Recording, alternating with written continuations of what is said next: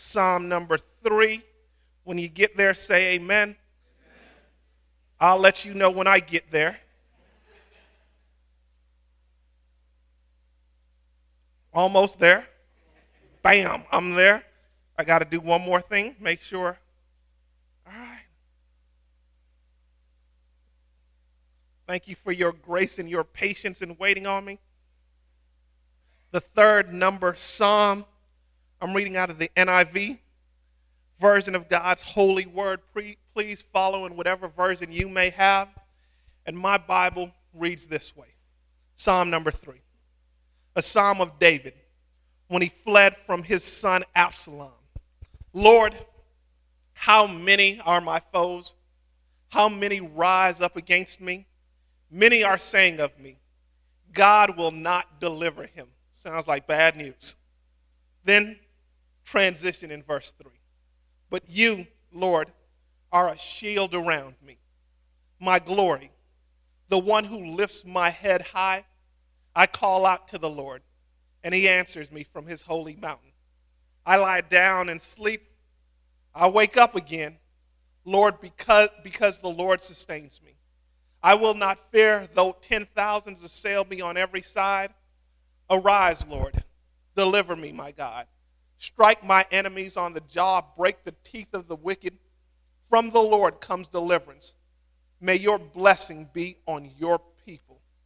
The word of God for the people of God this morning. Will you pray with me? Lord, thank you for your word. And Father, as I attempt to explain your word, I pray, Father God, that you would be exalted in and through it. I pray for the lives of the people here this morning, Lord God, and I pray that you would be their speaker this morning. Your Holy Spirit would be their preacher, Father God, and he would instruct them, Lord God, so that their lives would be changed for their good and for your glory, I pray. In Jesus' name, amen.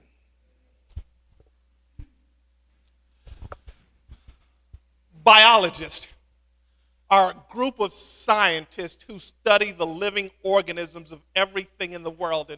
And biologists divide every living thing in the world into one of two categories. They say you are either an invertebrate or you are a vertebrate. You either have a backbone or you don't have a backbone. To figure out which of these categories you fit into, simply touch your back. If you feel a bone there, then that means you're a vertebrate. If for some strange reason your wife or somebody else has removed your backbone, then you are an invertebrate. Autonomists, those who study the anatomy of the human body, they too divide everything in the human world into one or two categories. You are either male or female, according to them. To determine which group you fit into, simply go home, remove all your clothes, and look. I didn't say touch. I said look. If you have the body parts consistent with that of a man, then you are a male. If you have the body parts consistent with that of a female, then you are a woman. Psychology, another branch of science. They too divide people into one or two groups. According to psychologists, you are either an optimist or a pessimist. An optimist is someone who has an overall positive view of life, someone who embraces the challenges in life because they believe that everything in life will ultimately turn out well. Pessimists, on the other hand, are completely different from optimists. They have an overall negative view of life. They look at life's difficulties and challenges, and they believe that everything in life will turn out badly. Winston Churchill, distinguishing between an optimist and a pessimist, says this: a pessimist sees difficulty in every opportunity, while an optimist sees opportunity in every difficulty. Now, the test to determine whether or not you're an optimist or a pessimist is a simple one.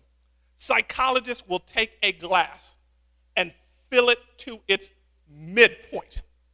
A pessimist will look at that glass filled to its midpoint, and they will determine that the glass is half empty because it expresses their view of life. An optimist, on the other hand, will look at that same glass filled to its midpoint and determine not that the glass is half empty, but that the glass is half full, because that reflects their overall view of life. And I dropped by today this morning to tell you that as a Christian, as someone who believes in God, as someone who embraces all the reality of life that God has for us, when you look at the glass of your life, because you know that God can intervene in your situation, because you know that God can make a positive outcome out of negative situations, when you look at the glass of your life, you always see the glass as being half full. I believe this is the message of Psalm number 3, that for the children of God, that for the people of God, whatever situation that they find themselves in, the glass of their life is always half full. Psalm 3 is a psalm that attaches itself to a definitive context, historical context in the life of David the king. To fully appreciate and understand Psalm 3, we first have to examine the situation in life that made David compose this psalm. Psalm 3 tells us that David composed this psalm while he was on the run from his son Absalom. You remember the story, and in case you're not fully aware of the story, I urge you when you get home, read the story as it is narrated in the book of 2 Samuel, chapter 15 through verse 19. Let me give you the story, summarize it briefly. Absalom was David's son.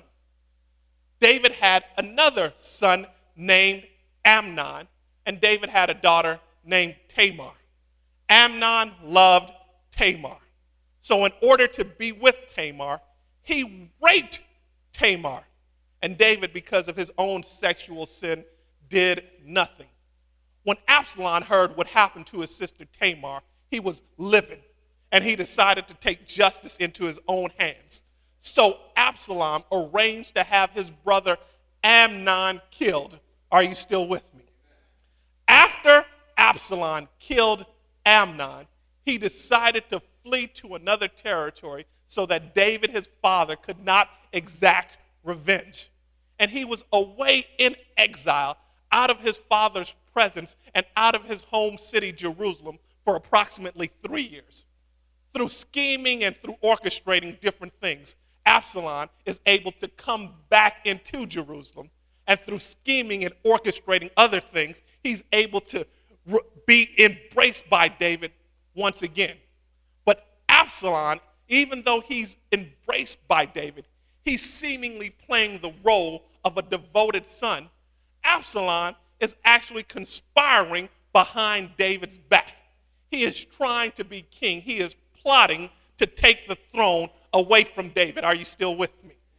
He is plotting and scheming to try to take the throne away from David.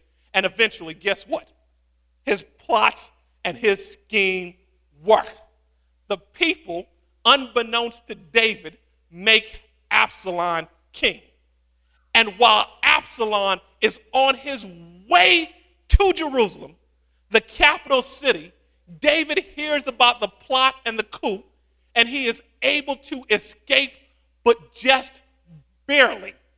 Later on, David will muster the troops, and David will be able to defeat Absalom in a pivotal battle. Absalom will be killed, and David will again regain the throne of Israel. This time, he will hold that position until he dies. Psalm 3 is written not from the perspective of a victorious David, someone who has recaptured the throne of Israel.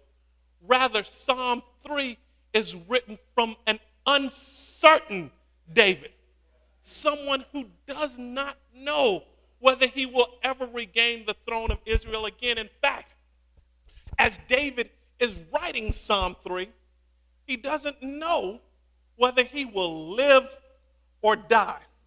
So as such, you hear the pessimism in David's voice as he pens the first two verses of Psalm number 2, Psalm number 3. He writes in the first verse, you can hear how distraught and how much peril and despair he is when he writes, how many are my foes? That term how describes the awe, the amazement that David feels, the shock that he's in.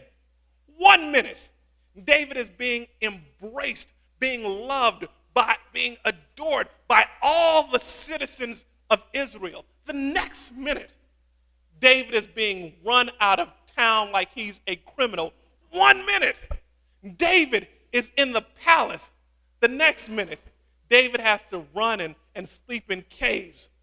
And you hear his sentiment, how anxious he is from these two verses where he says his enemies are rising up against him. He literally, David feels like the whole world is set up against him. Every time he turns around, there are more and more and more people who are coming up against him. Those people who David thought were his friends have now become his enemies. The people who he trusted are now those who have conspired against him. And you would think, given the reality of his predicament, that David is a pessimist. In fact, you would think, given the reality of his predicament, that David would despair and be distraught of life. You and I, we both know people who've had to endure half of what David had to go through. And they so despaired of life that they took life away from themselves. We've all heard stories of people who life became too much for them. Life became too challenging for them. And they said, I'm sick of life. I'm through with it. I was at the exhibition a few years ago of Alexander McQueen. That name may be familiar to some of you. Alexander McQueen was this famed British designer. He designed expensive clothes and beautiful shoes. He had all the money, all the fame, all the popularity in the world, but yet life was still so big for him that when he endured trouble, he could think of no better way to respond than to take his own life. There are people who are going through situations that are half as bad as what David faced. And yet, they don't have David's outlook on life. You would think, given this backstory to what David is experiencing, the next words from David's pen, the next line that David would write would be, Lord, I'm sick of this. Take me, I'm coming home. Or he would say something to the extent, Lord, this is too much for me to handle. Lord, I can't deal with this anymore. Can you just take me home? I'd rather die than be in this situation. But that's not what David writes for whatever reason. For whatever reason. In what could be a psalm of lament, with David just complaining and complaining over and over again, turns into, beginning in verse 3, a psalm of confidence, where David expresses his trust in God, where David says to himself that as bad as things are not as bad as they seem.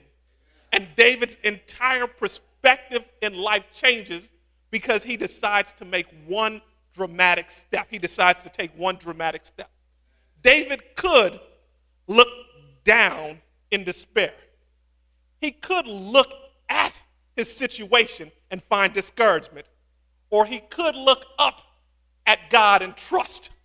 And David determines that instead of looking down in despair, instead of looking at his problems in discouragement, that he will look up to God and trust. And every trial you find yourself in, every difficulty that you face, you too face that same situation. You can either determine to look down in despair. You can either determine to look at your situation in discouragement, or you could look up to God and trust. And my prayer for you this morning is that in all of life's difficulties, you will always look up to God in confidence. And notice what happens when David looks up to God in confidence. It is there when he looks up that he is able to see his situation for what it really is. My situation is not out of control. My situation is not to the point where nothing can be done about it because I have God in my life. God can do something to turn around my entire situation. In verse 3, David begins to express his glass half full perspective on life. Beginning in verse 3, he begins to declare his confidence in God by stating the reality of who God is. He states the reality of who God is. Beginning in verse 3, David says about God that God is a shield around me. If you have a Bible that you can write in, I want you to underline that phrase, around me. You and I know what a shield is and what it's used for.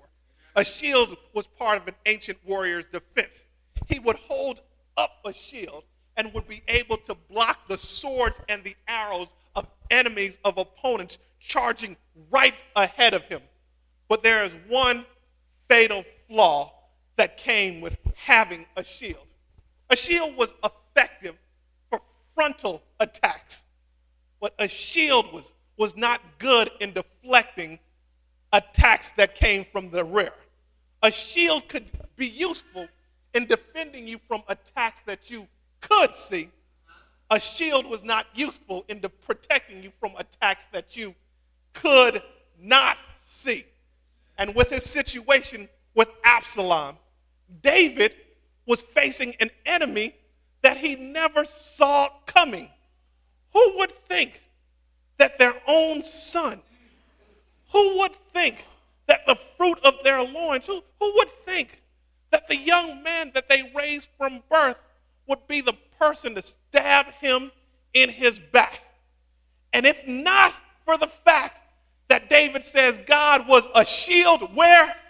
Around me, David would have gotten stabbed in his back. If not for the fact that God can protect you from things that you can see, and God can protect you from things that you cannot see.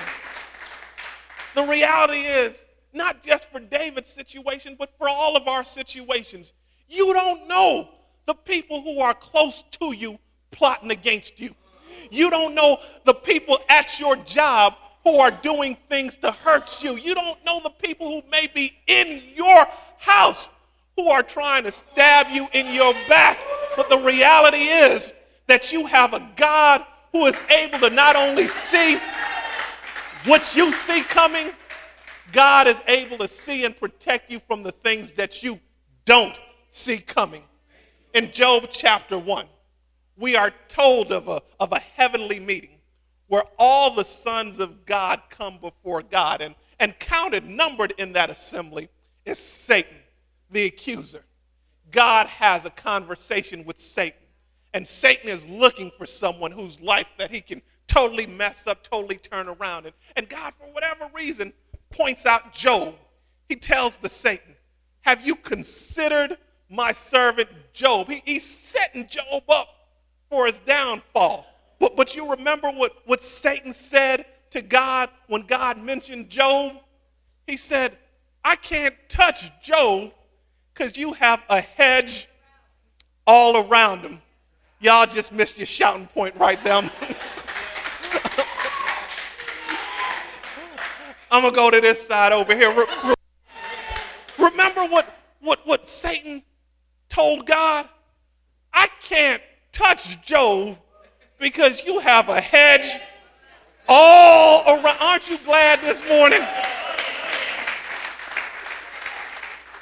that God can offer you comprehensive protection, that he can protect you from the things you see coming, and he can protect you from the things that you don't see coming, that he can put a hedge of protection around your family, around your finances, around everything you value in life.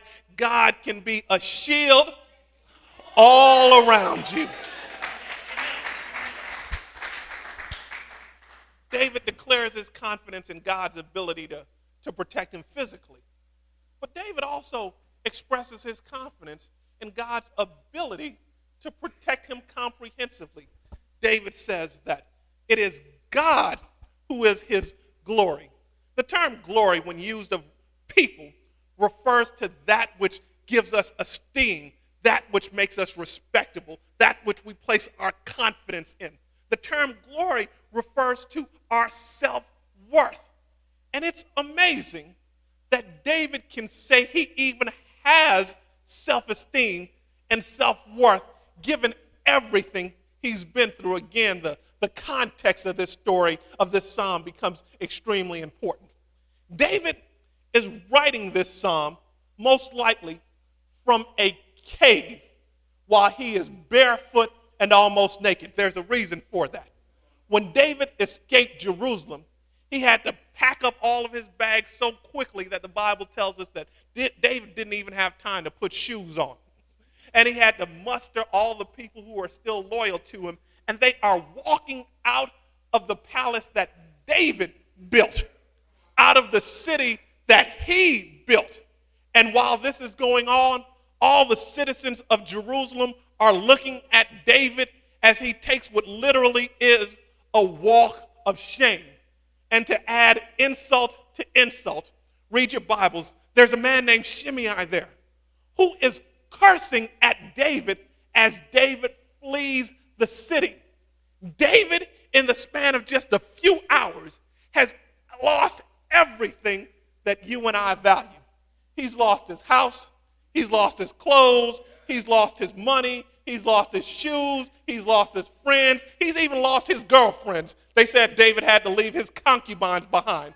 And Absalom, as a sign that he is the new king, would sleep with David's girlfriends, his concubines, just to add insult to more insult.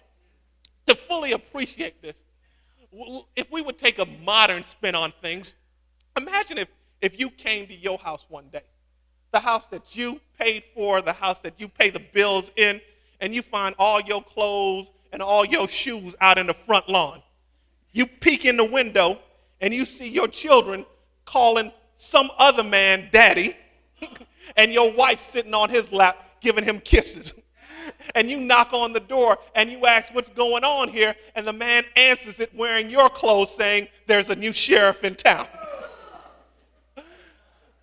Imagine how embarrassing that would be as your neighbors see you on the front lawn looking all sad. Imagine how insulting that would be as you have to walk out of your house knowing that someone else has taken everything that you worked and you built.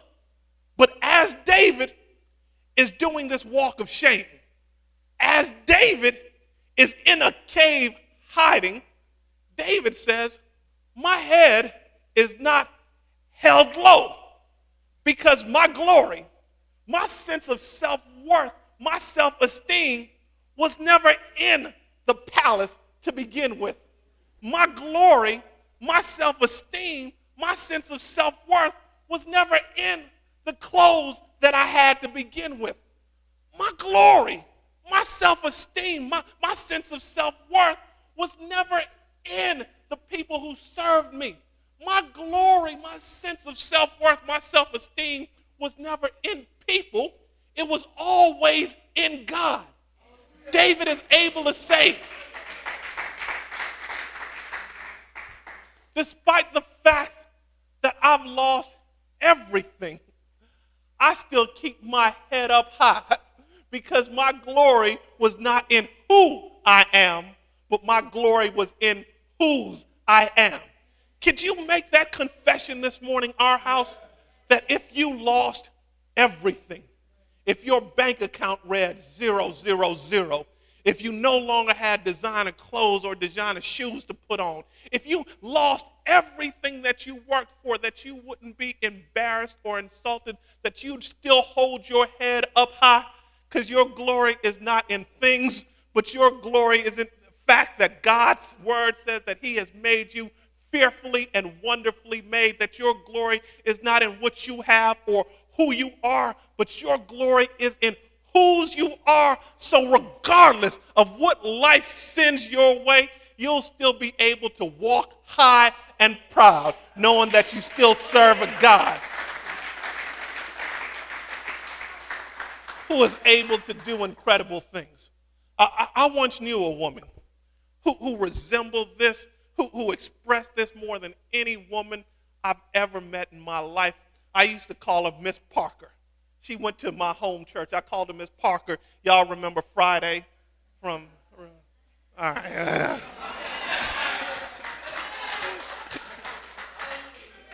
The first service, I only got one laugh to. She'd walk by in church, and I'd be like, "How you doing, Miss Parker?"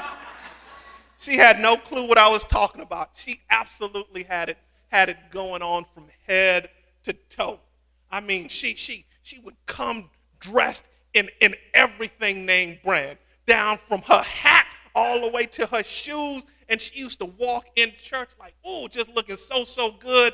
And I also remember that when she would walk in church, she would walk down the center aisle. She wasn't trying to show off or anything like that. That's just the type of woman she was. She would sit in the front seat. And then when the praise and worship started, she would go absolutely in. The music would start and she'd be like, because she just had this spirit of worship around her. I mean, she was just an incredible woman. Something happened to Miss Parker. That's not her real name. That's what I called her, by the way.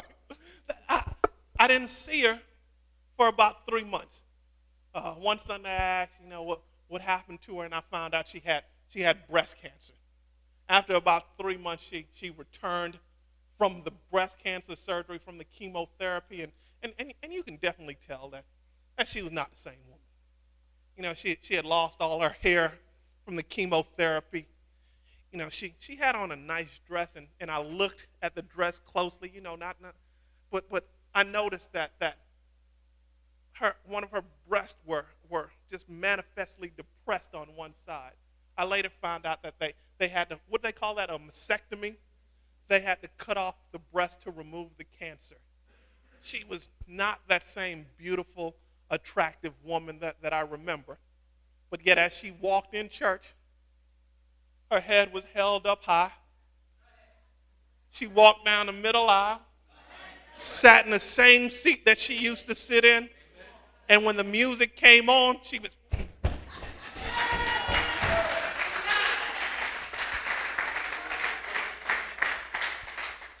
You don't get that way if your glory is in your clothes. You don't get that way if your glory is in how much money you have in the bank account. You don't get that way if your glory is in how you look. The only way you get that way, when life throws everything at you that it possibly can, and yet you still hold your head up high, is if your glory is in God. David says that despite everything that has happened to me, I'm not going to be depressed. I'm not going to be discouraged. I'm going to hold my head up high, because my glory is not in things, but my glory is in God. David declares that God is able to protect him physically and mentally. And David declares that God is able to vindicate him completely.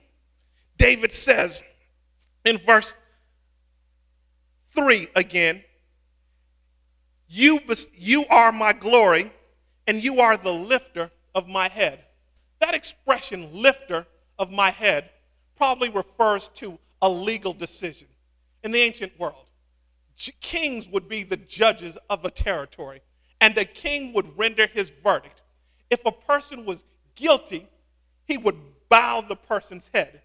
If a person was innocent, the king would lift the person's head as a sign of vindication. And notice what David says, that it is God who is going to be the person who ultimately vindicates him, because it is God who is going to be the person who lifts up his head. This tells us something about the nature of the human-divine relationship.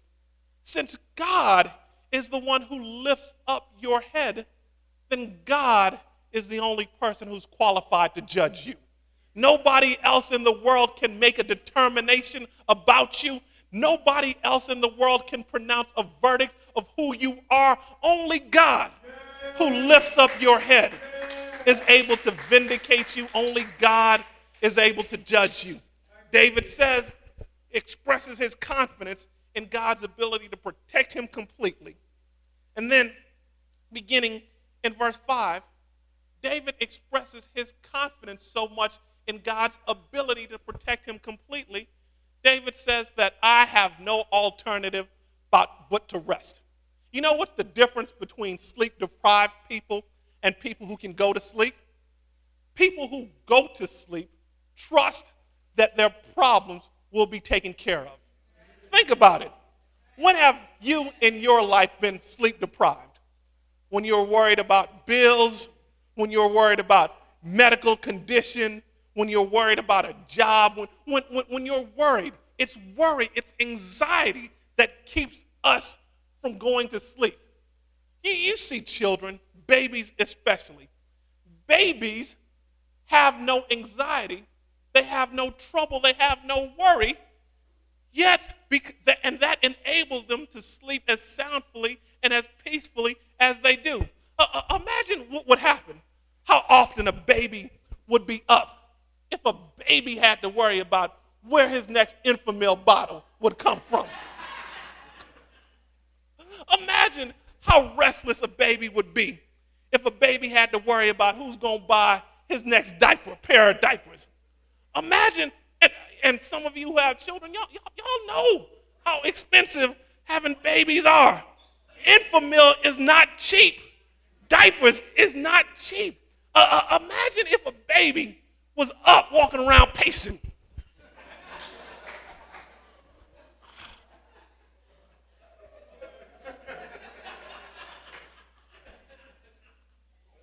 Where my next Pampers gonna come from? Mama lost her job. Oh. But babies don't worry about things. But there's a reason that babies don't worry. It's not because babies don't have troubles. Babies do have troubles. Babies don't worry because they trust that somebody else is going to take care of their troubles. Baby don't worry about where their Enfamil is going to come from because they believe mama got it. They don't worry about where the next diaper is going to come from because they believe daddy got it. And that's what perspective you and I need to have on life if we are going to sleep like David. It's not that we don't have troubles, but that we trust that somebody else can take care of our troubles. David has troubles in enormity, in multitude. But David says that I'm not going to worry about my troubles. I'm not going to let my troubles keep me up at night because I believe my daddy, my God, is able to take care of my troubles. David is so confident in God's ability to take care of his trouble. Look at what he says in verse 5.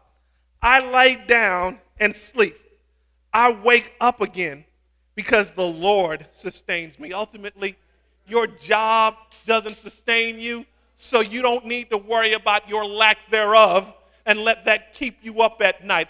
Ultimately, it is not how much money in the bank that you have that sustains you, so you don't need to worry or not go to sleep at night because you don't have enough of it in the bank. Ultimately, it is God who sustains you. And if God sustains you, then you can be like David. And you can, in the face of trouble, sleep like a baby, knowing that your daddy can take care of it. Can I show you one more thing, and then I promise to sit down? David, in verse 8, says that that from the Lord comes deliverance. That phrase is a phrase of absolution. It's a phrase of exclusivity. What David is saying is that from only God comes deliverance. David has so much confidence in God that he believes that there's no obstacle too great for God to rescue him from. He is facing a whole army of Israel. The whole army of Israel is up against him. But David says, I have God on my side, and God is able to rescue me and deliver me completely. I read a story recently of an interesting man. His name was Franco Selig, and he lived a life of peril to the extent that it was the front page of a major magazine. Let me tell you Franco's story. Franco, in 1979, he got his first car, and while he was driving it, his fuel tank burst into flames, and he jumped out the car before the car exploded. He was on a plane, his first flight, flying from his hometown to a country no more than 100 miles away. The plane crashed, killed 19 people. Franco was the only one who survived. He was on a train, his first train ride. The train fell off the tracks. It fell into a river. 5 people drowned. Franco was the first one rescued. In 1995, while crossing the street, he was hit by a bus. In 1996, while driving through the mountains, he turned the corner to see a UN truck coming straight towards him. He swerved, truck barely missed him. Franco's car passed a barrier, and he jumped out just in time before his car crashed down 300-foot slope and exploded. And not only that, Franco was able to survive a total of almost 20 life-defying perils. The newspaper, the magazine I read, finally heard about his story, and they decided to interview him. On the first page of their magazine was Saved Again, the story of Franco Selig. And when they asked him, Franco, how were you able to escape all the things that you went through? Franco said, you know what? I don't really know. Or how that can never be your testimony. Because you do know how you were able to escape out of all the life-threatening situations that you were in. You do know how you were able to be saved from some of the positions that you put yourself in. You do know why you're still alive today.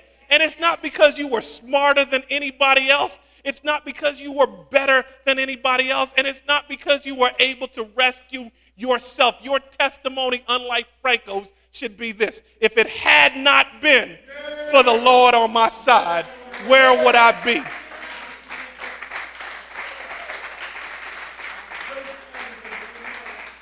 You do know that it was the Lord who delivered you.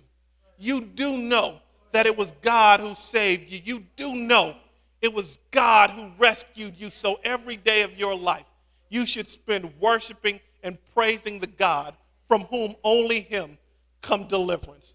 Will you pray with me? Father God, we thank you for your power to save. And Father, in this sanctuary this morning, Lord, we pray that you would exercise your power and rescue someone from whatever situation that they're facing, Lord God, whether it's spiritual peril, Father God, we pray that you would save. Whether it's financial peril, Father, right now, we pray that you would save. Whether it is marital peril right now, Father God, we pray that you would save. Whatever injury, whatever peril they face, Father, because you are mighty to save, we pray that you would exercise your power right here and right now. And we pray this in Jesus' name. Amen.